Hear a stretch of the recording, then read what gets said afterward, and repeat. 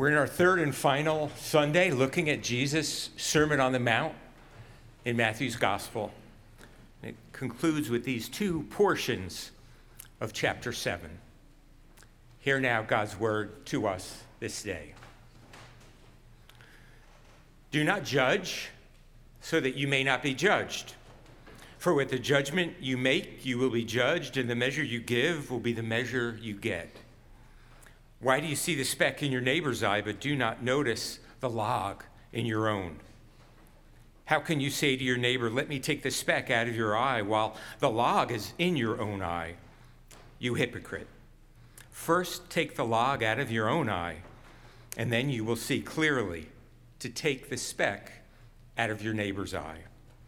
Do not give what is holy to dogs, and do not throw your pearls before swine, or they will trample them underfoot and turn and maul you. Ask, and it will be given you. Search, and you will find. Knock, and the door will be opened for you. For anyone who asks receives, and everyone who searches finds, and for everyone who knocks, the door will be opened. Is there anyone among you who, if your child asks for bread, will give a stone? Or if the child asks for a fish, will give a snake? If you then, who are evil, know how to give good gifts to your children, how much more will your Father in heaven give good things to those who ask him? In everything, do to others as you would have them do to you. For this is the law and the prophets. Enter through the narrow gate. For the gate is wide and the road is easy that leads to destruction, and there are many who take it. For the gate is narrow and the road is hard that leads to life, and there are few who find it. Everyone then who hears these words of mine and acts on them will be like a wise man who built his house on rock. The rain fell, the floods came, and the winds blew and beat on the house. But it did not fall because it had been founded on the rock. And everyone who hears these words of mine and does not act on them will be like a foolish man who built his house on sand. The rain fell and the floods came and the winds blew and beat against that house, and it fell, and great was its fall. Now when Jesus had finished saying these things, the crowds were astounded at his teaching, for he taught them as one having authority and not as their scribes. This is the word of the Lord. And I invite the children who would like to head to Sunday school and the middle schoolers who'd like to head to Bibles and Bagels to make your way there now.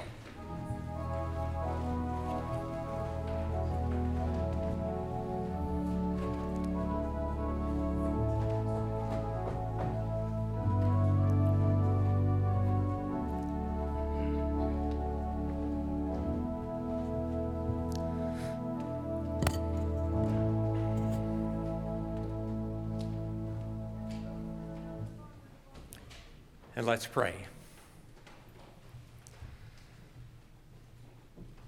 Almighty God, continue to speak to us your word of truth and love and grace.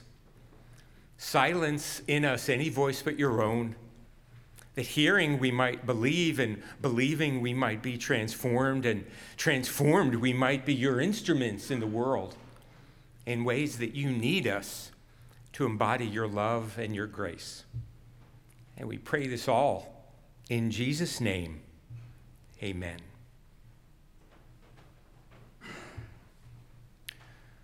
When I was a freshman in college, I owned 5 record albums. And I realize I'm aging myself to even use the words record albums. But that's what I owned. Most of the time, that was how I listened to music. And being on a tight budget, I bought my albums carefully and intentionally.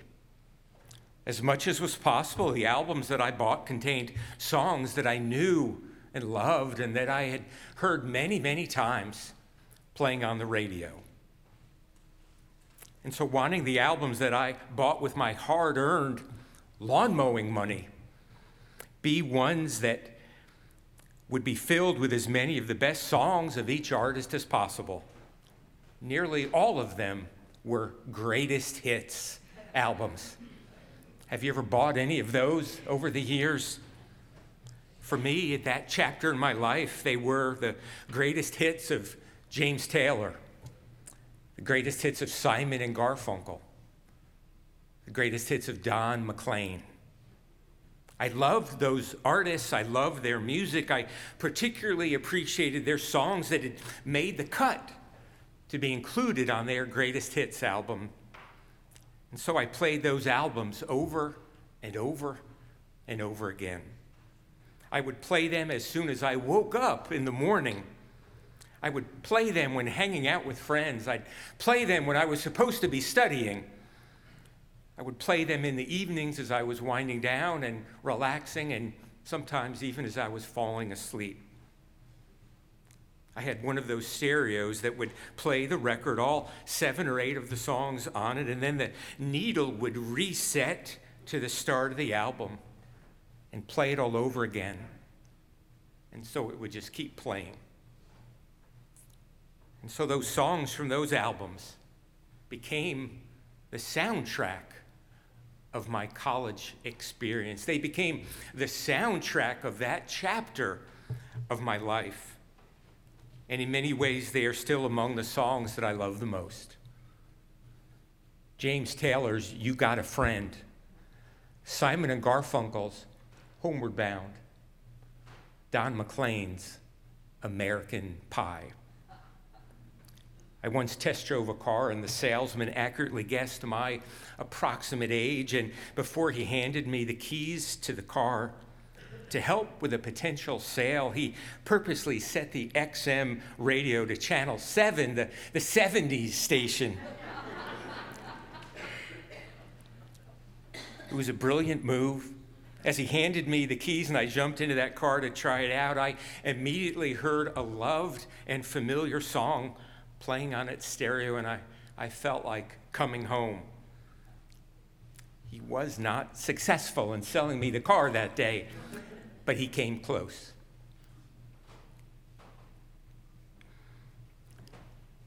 There are biblical scholars who would say that Jesus' Sermon on the Mount in Matthew 5, 6, and 7 was not a single sermon that Jesus preached a single time on a particular day, but rather that the verses within it reflect a collection of his teachings that likely spanned his entire earthly ministry, and that it was compiled intentionally by the early church to highlight various major themes about the kingdom of God, about Jesus' own identity, and about how Christ followers should live in the light of those two things.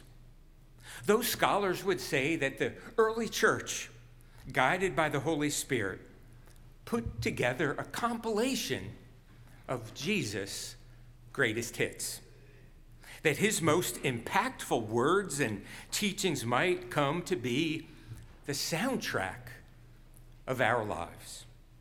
That those 3 short chapters in Matthew would capture the lessons, the stories, the truths from God that we love the most, that we need to hear the most, and that so powerfully sum up the essence of our faith. Words and teachings of Jesus like, "Blessed are the merciful, blessed are the peacemakers, blessed are the pure in heart. Be the salt of the earth. Be the light of the world. If anyone strikes you on the one cheek, turn the other also. Love your enemies. Pray for those who persecute you.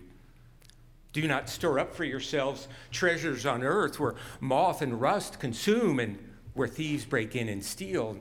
Store up for yourselves treasures in heaven. No one can serve 2 masters. You can't serve both God and money. Seek first the kingdom of God and all these other things will be given to you as well. Do not worry about tomorrow. Tomorrow will have enough worries of its own. Do not judge, lest you be judged. Ask, and it will be given to you. Search, and you will find. Knock, and the door will be opened. And do unto others as you would have them do unto you. No one sermon, some scholars would say, preached by any preacher, even Jesus, could be so filled with meaning and power to guide our lives. But the Sermon on the Mount, viewed by some as the highlights of Jesus' entire ministry, the greatest hits of his teaching, it does. And so all these powerful lessons of faith and words of trust are put together into a single sermon in hopes that we as believers will embrace it and it will become a part of us deep in our bones. And Jesus concludes it, as all preachers do, with the most memorable and important illustration of all. He says, everyone then who hears these words of mine and acts on them, will be like a wise person who built his or her house on the rock. We discover that we are called to not only be hearers, but doers. We're called to walk and to dance and to sing through life differently. We're called to love God and to be image bearers of God's love. He tells the unforgettable story of two people. They are both house builders. They are both building a life. They are building the dwelling that they live in. To both of them, bad weather comes. The storms and the winds and the floods come and hit them hard. We're disappointed, of course, to discover that this is not a lesson on bad weather avoidance. If you know of a passage in Scripture that offers guidance on how to avoid bad weather in one's life, how to avoid pain and loss and heartache, please do not leave this morning without pointing that verse out to me, because I haven't found it. Those are the two details that the two people in the closing story have in common. They're both house builders, building their life, building their dwelling, and to both of them storms come. Both of which are, of course, true for each one of us. And the third detail, the detail that is different between the two individuals, is what they choose to build their house upon. It's the foundation that they choose. The wise builder built his house upon God's word, the rock. And when storms beat upon it, it stood strong.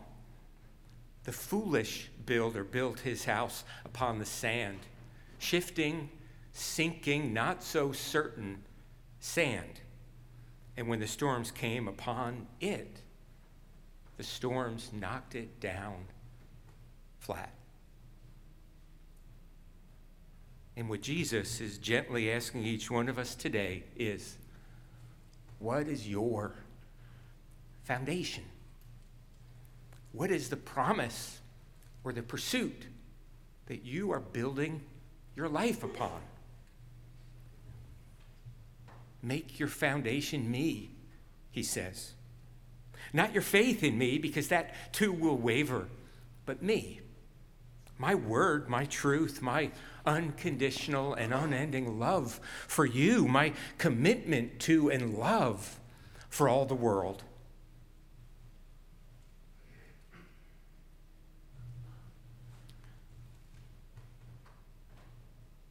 Friends, that we might all do that, will you allow the teachings of Jesus to be the soundtrack of your life? Will you allow his truth and love, his call upon every ounce of who you are, to be what defines you and guides you? Will it be the song that you wake up to, that you sing throughout the day, that you go to bed with. It's rhythm and lyrics in your head and in your heart. Because everyone's life has a soundtrack. Whether it's the actual music you listen to, the voices of others that you hear, the quiet or not so quiet places you spend your time. Sometimes it's the not so loving things we say to ourselves in our head. We all have a soundtrack. For some of us, our soundtracks are so filled with voices shouting and horns honking and commentators commentating, criticizers criticizing. They are filled with so much noise that we are worn out or numb from listening to it.